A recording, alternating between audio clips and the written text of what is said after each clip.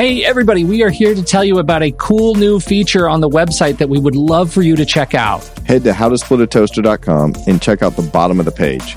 You'll find a box floating there that says, quote, Ask Seth and Pete, close quote. This box is magical. You just type a question in there, and the robots behind the scenes will search the actual audio of our entire library of past episodes and not only give you a short answer to your question, but point you to the specific episodes where we discussed your topics so you can listen yourself. At this point, we're just testing it. To know if this feature should be a permanent feature on the website, we need your help. For that, we need you to ask a lot of questions. So head to howtosplitatoaster.com and click the box, Ask Seth and Pete. The robots will do the rest. On with the show. Seth, according to the National Institute on Alcohol Abuse and Alcoholism, about 10% of children live with a parent with an alcohol use disorder. It's just tragic. Pete, we hear this statistic all the time. At the end of the day, the courts don't care about the statistic. The courts care about keeping kids safe. And when I mean safe from a party who truly suffers from an alcohol disorder or is being wrongly accused of having alcoholism or some other alcohol disorder. It's easy and it saves you money. Instead of he said, she said, there's SoberLink. SoberLink is fantastic, and they are a fantastic partner to this show. So what is SoberLink? SoberLink is a device. It's like a breathalyzer, but it is more. You blow into SoberLink whenever you want to prove in real time that you are safe to be with your kids at carpool, at drop-off, at handoff, whenever you're going to be driving. You blow into SoberLink. It uses facial recognition to prove that you are the one blowing at the time that you are taking the reading. It sends it off to the people who need to know. People involved directly in your case, not to be used for publication, not to be used for social media. This just goes to the people who matter most for your case as you are collecting data. SoberLink remote alcohol monitoring has helped over 500,000 people prove their sobriety and provide peace of mind during parenting time. And Seth, word on the street is courts love it. Yeah, and it's not just when you're getting in a car. Let's be clear. People can say, never gotten a DUI. What's the issue? Well, the issue is once you're home at 5 o'clock and you're no longer driving, but you're going to start cooking and having a glass of wine, and that glass of wine turns into 2 bottles. That's now an issue. So it's not just getting in the car. It's when the children are in your care, custody, and control, are you focused on them and not using alcohol? Independent, third-party, real-time verification to support your case. I haven't been drinking. Here's the proof.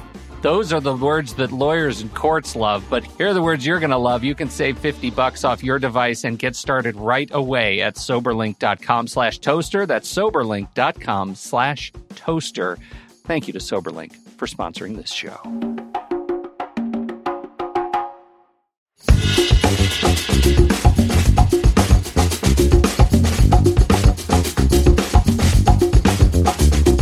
Welcome to How to Split a Toaster, a divorce podcast about saving your relationships from True Story FM. I'm Pete Wright, and today we're challenging stereotypes and taking on a question you might be asking if you're on the hunt for representation.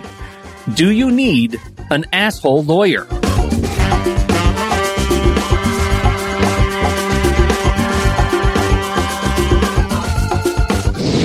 We're continuing our summer of fun here with Seth away, and I have the perfect guest to help answer the question of aggression in the courtroom.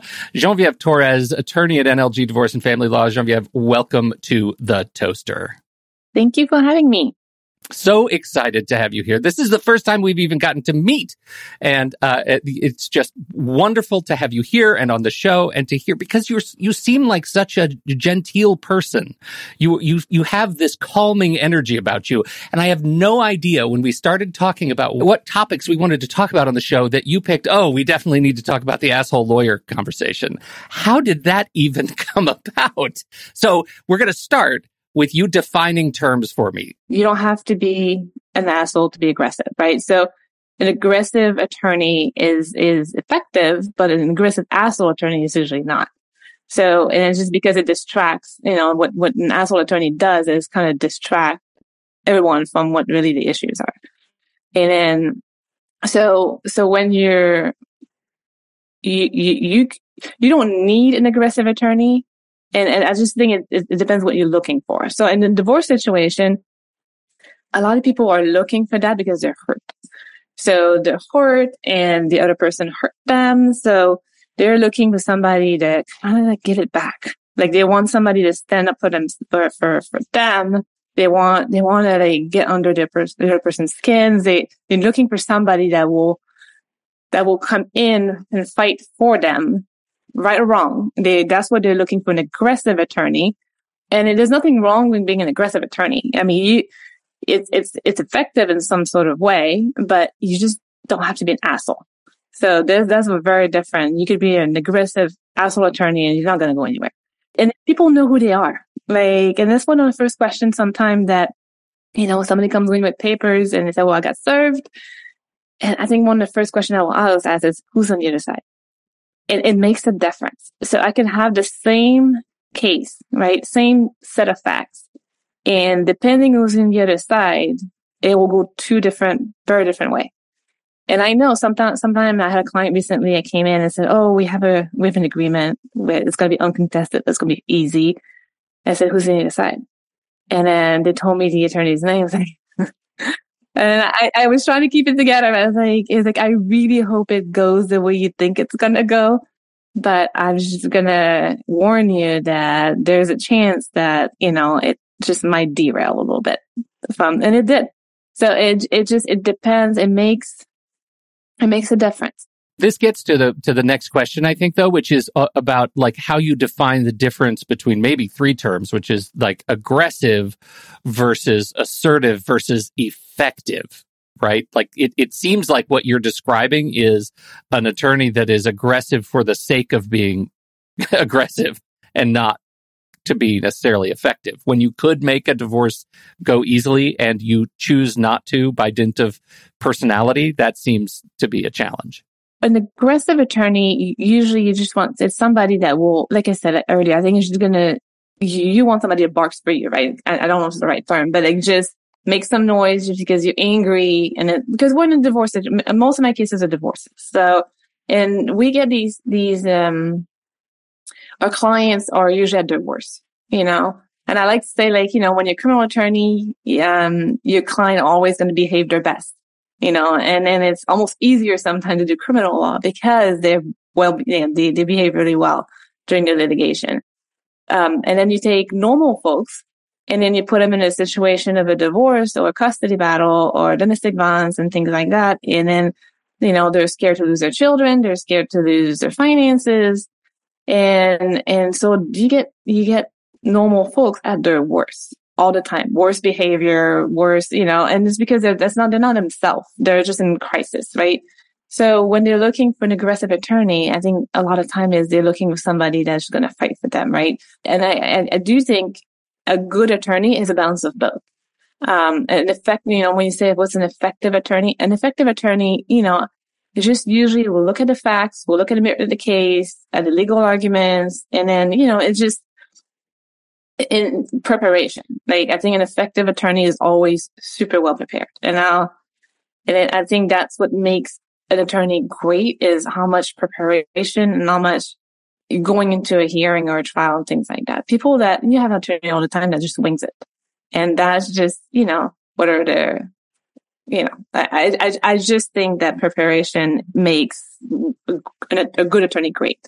I love how you talk about like people when they're hurt, they just want an attorney that barks for them, right? And like the misconceptions of an aggressive lawyer can come across as a lawyer that's mean or toxic in the courtroom, for example. But I am curious on the other side of that, when your client comes to you and says, hey, I want you to bark, right? I need you as my attorney to essentially be the aggressive sort of asshole attorney that my emotional core needs you to be right now because I'm hurt. How do you adapt to that when you're tasked with that? Is that something that you... Yeah, I do both. Do you do? Yeah. And maybe it doesn't look like I can do both.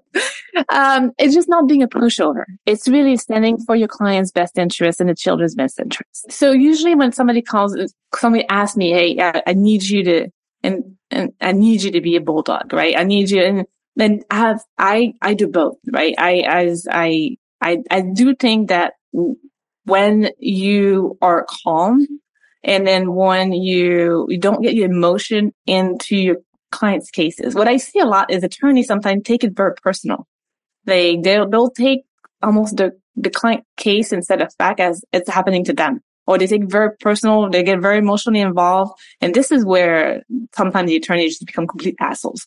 Because it's almost like because they they're feel like emotional. it's happening to them, right? It's their emotion. It's like you need to detach yourself. It's not trying to be insensitive, but you're there to help and try to resolve and try to get a positive outcome for your client that's going through a very difficult time in the situation. Is if you put your own emotion into it, I mean, this is how things derail sometimes. And then, but how do you adapt? I mean, often enough, my client, I will tell them I can be aggressive, but also I don't play this game. I'm not going to be an asshole. I'm not going to bend a rule or not follow. And I've had situation in the hallway at the courthouse where the attorney or yelled at me, for example, curse, yell, call me name. And it's not professional. And it's not professional. And it's also when this is an example of the attorney getting too emotionally involved in the case. And I just walk away from it. There's no reason. And I think sometimes, if you stay calmer and you just stay calm, I think my science is in the back. If you just stay calm, it almost gives a bigger rise on the other side than if you don't get into it. But I don't play the asshole game. I could be assertive, I'm aggressive, but I don't need to go where you kind of just, it becomes unprofessional. And then we know the attorneys. I mean, we all know each other. Like I said earlier, and I don't think in the courtroom, the judge knows too. They know, it doesn't help. Being an asshole in court usually backfires anyway. Let me ask you a question. This one you got me thinking about. I didn't expect to go down this road, but you said, when attorneys start feeling like it's happening to them, then the emotion gets involved. That's when things can get difficult. I'm curious though, you are a family law attorney and you're a professional at this, but you're also a human being. Do you find you have any triggers that you have to constantly sort of be aware of that make you emotional? What does that look like? Yeah, anything related to when the parents use the kids as pawns. They use the kids to get what they want. They're not thinking about the kids. They're thinking about what they want because they're hurt right now. And they're denying kind sharing for no reason. They're talking about the other parent in a negative way. They're angry at them, but it's still their dad. They didn't ask for that. The kids did not ask for the divorce, right? So that's not what they want. And they're going through a lot. And to add, to see your parents fight in front of you, to call each other name and things like that, this is unnecessary. And then it just adds so much anxiety on those children that's already going through a difficult situation. So anytime that children are overly involved, I just think it's so sad. And it does get me. And domestic violence, we do domestic violence too. And that's hard, So to see sometime, I've had videos of, home videos and things like that people catch on their personal camera, and you see the domestic violence that happen or the children in those situations screaming and crying and getting hurt. And it's really hard to watch. So those, that definitely gets me. And then you try, you try not to get emotionally involved sometimes, and it happens. It happens to me too sometimes. I get, if I know, you never know because you're never there, but sometimes there's always two sides of two stories, right? You only hear what my client says. But when you have these videos, sometimes when you have these evidence, it's hard not to also I don't think personal, but I'm just saying it's hard not to not get emotionally involved. And it's draining. You go home at night and all day long you've dealt with people that are unhappy or fighting or are being mean to each other, and the kids are sad. So it's hard sometimes to go home and just unwind, and leave all that at the office. And you do your best to do that because you don't want it to affect your personal life. But then it doesn't stop when you go home. Most of my clients have my cell phone, so they'll text me, call me, on weekends, nights with problems or emergencies, or the police is here, or, what do I do? Or, and then, or domestic violence. Like, I've had people call me like in the middle of domestic violence incident, and instead of calling 911, they're calling my cell phone. And I was like, call 911. Like, I'm just saying, like, but that's difficult sometimes. Yeah, I hear it. I'm curious if that, when we talk about when emotion gets the better of you, and it triggers that sort of asshole attorney kind of emotional response.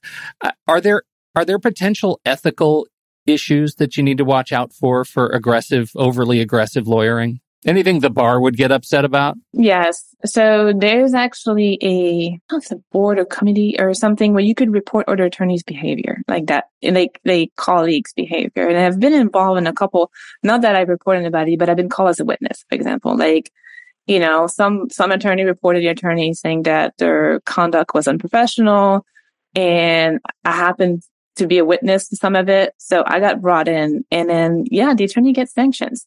I mean, they'll get sanctioned as far as like, you have to do anger management classes. So they'll get sanctioned in that way. Like, they have to, they'll get reprimanded. I'll say next sanction, maybe reprimanded.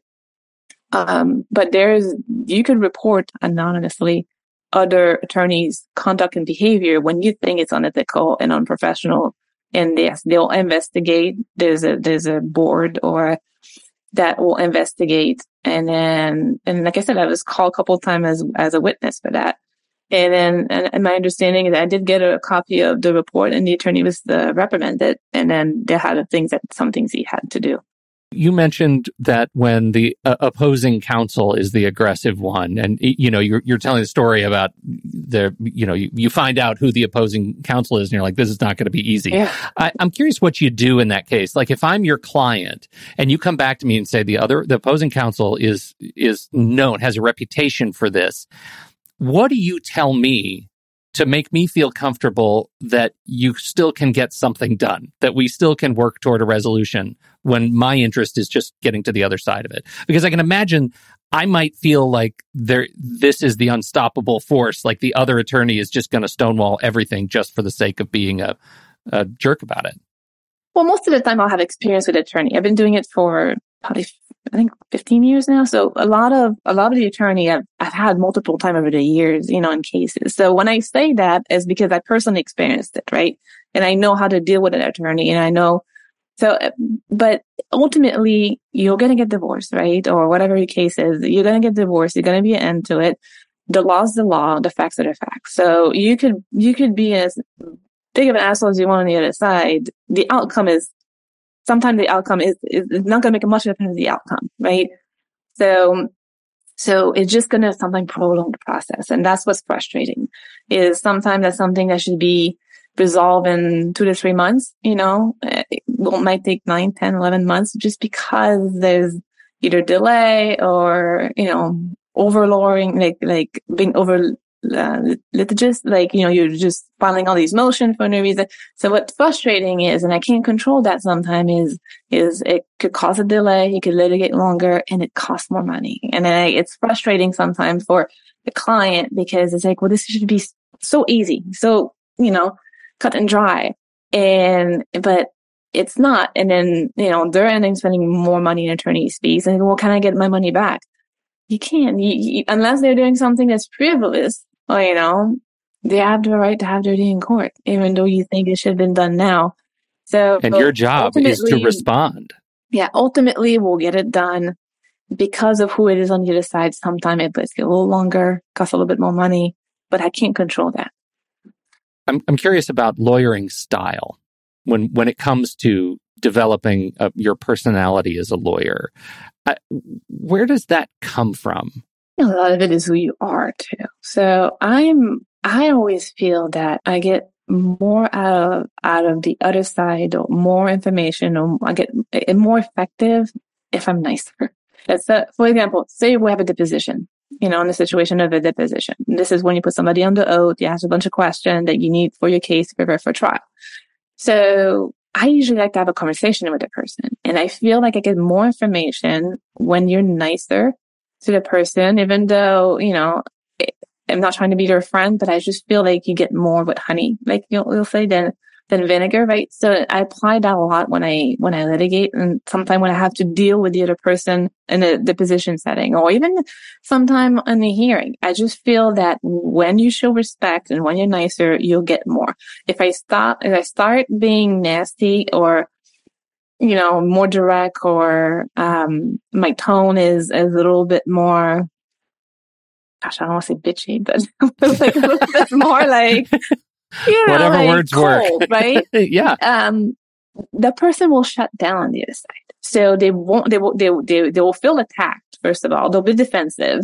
And then, a response I'm looking for now is going to become a yes or no response versus the person would have elaborated, right? Give me more information. And sometimes when they give you more information, have a conversation, they give you information that you didn't know or you could use or didn't realize, they just share. People like to share. So when you're having conversation, they're more likely to they just give me more information than they could use. So I approach a lot of some like situation like that in that way.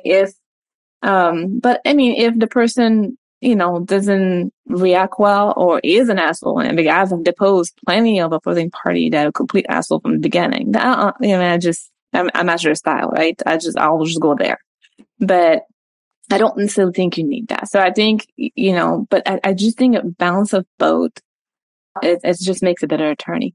And I'll share, like, I hired, so I went through a divorce, last year.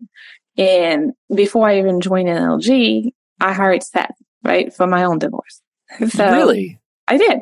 I did not know that. That's fantastic. Yeah. So I've known Seth for as long as I've been practicing, right? So 3 cases, use him as a mediator, but I need it in my situation. And like, I wanted somebody like Seth. So he's my top, I had like in my mind 3 attorneys on my list of who I'm going to call if I need to call somebody. And Seth, the first one I call, and I explained what was going on. And then I hired him because I needed his style. He gets a rise out of the other side by he's so calm. But then you could switch it too. So he's so calm, like in the position setting, and then it gets the other person to show their true colors. He's very good at the way he questions somebody to make him, like I said, make him show their true color, but by staying so calm. In the same way, in the courtroom, then he'll flip the switch and he could be super aggressive if he needs to, but not like an asshole aggressive, just a good balance of both. But then again, he could switch in settlement mode, right?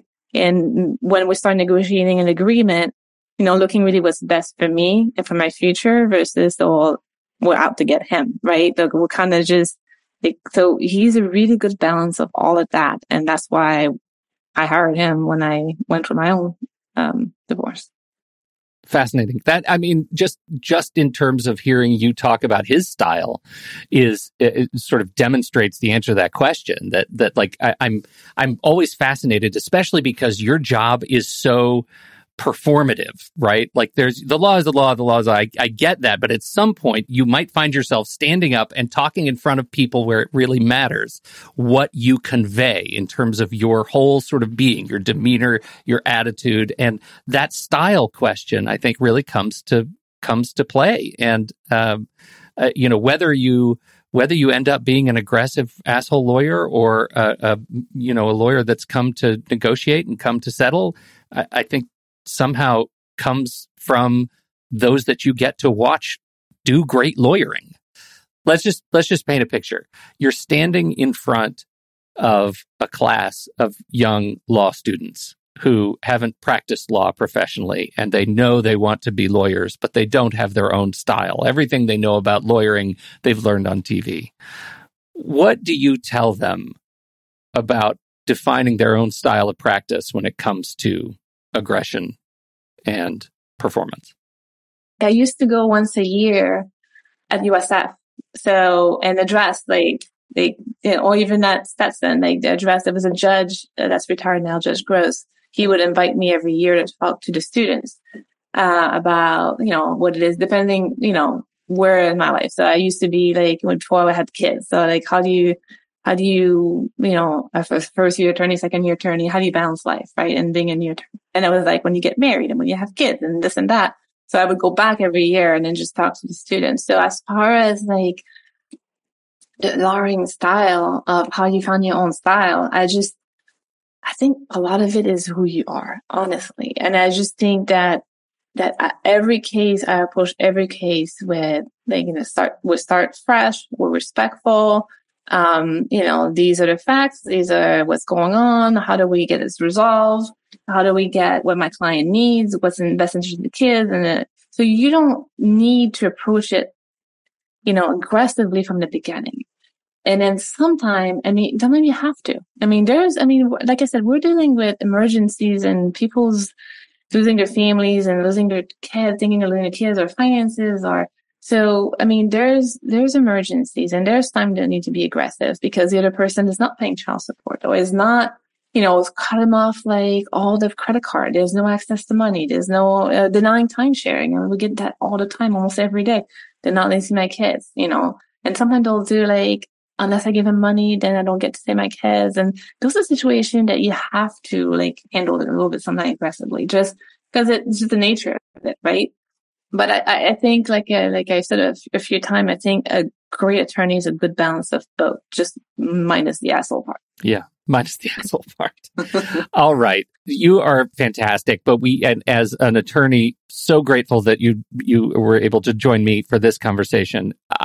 But as a human being, you also have a fascinating background. What do you do with your life when you're not lawyering? How did you end up here? Let's talk about tennis, really, is what I want to talk about. Wow. Okay. So I was recruited to play tennis for USF when I was 18, from Montreal. So spoke French my entire life. That was my first language. I learned English here. Didn't speak one word in English when I moved. So I was just turned 18, actually, because I came here in January 1999. And didn't speak a word in English. They assigned me a tutor to help me after school. And then I was meeting with a tutor every day and they were helping my homework. I was in a class learning how to speak English at USF. And then, at the same time, I was learning to speak English, but I was English 101, right? So I had to do both because you have to do your college credits. So that's how I came to the US. I played 4 years for USF tennis. Then I got married. So I got married, and I stayed here. I went to law school at Stetson, started working in law firm. I started as a file clerk, moved my way up from legal assistant to paralegal to law clerk, and then an attorney. So I kind of held all the positions, so it's easy. I also had my own firm for 13 years. So I had Family First Law Group for 13 years before I joined SET. On the off time, I got 4 kids. So I got one from every part of it. So I have a 5-year-old, 6-year-old, 14-year-old, 17-year-old. So I got high school. I got high school. I got now 2 in high school because I had a senior in high school. Now I'm going to be a freshman in high school. I got elementary school and kindergarten. So I really got all of it. And I'm exhausted. I know. And I still play tennis. I took up golf, so I'm playing golf now. So I was going to say after this, I'm probably going to, it's really nice outside. It's Friday afternoon. Oh, well, you should take advantage of it. Well, I'll let you get to golf for sure, but thank you. Thank you so much for hanging out. You're fantastic, and I'm so glad to finally get to connect and have you on the show. Really, really appreciate it. Oh, you're welcome. You're super welcome. Thank you for having me. And thank you, everybody, for downloading and listening to this show. We still have a couple more weeks of our summer of fun, and as Seth is off once again getting married, and we're thrilled to be able to continue to talk while he is off celebrating his nuptials. So thank you, everybody, for downloading and listening to the show. We appreciate your time and your attention. Don't forget, you can ask us questions, howtosplitatoaster.com. Until then, on behalf of Geneviève Torres, I'm Pete Wright. We'll see you next time right here on How to Split a Toaster, a divorce podcast about saving your relationships. Seth Nelson is an attorney with NLG Divorce and Family Law with offices in Tampa, Florida. While we may be discussing family law topics, How to Split a Toaster is not intended to, nor is it providing legal advice. Every situation is different. If you have specific questions regarding your situation, please seek your own legal counsel with an attorney licensed to practice law in your jurisdiction. Pete Wright is not an attorney or employee of NLG Divorce and Family Law. Seth Nelson is licensed to practice law in Florida.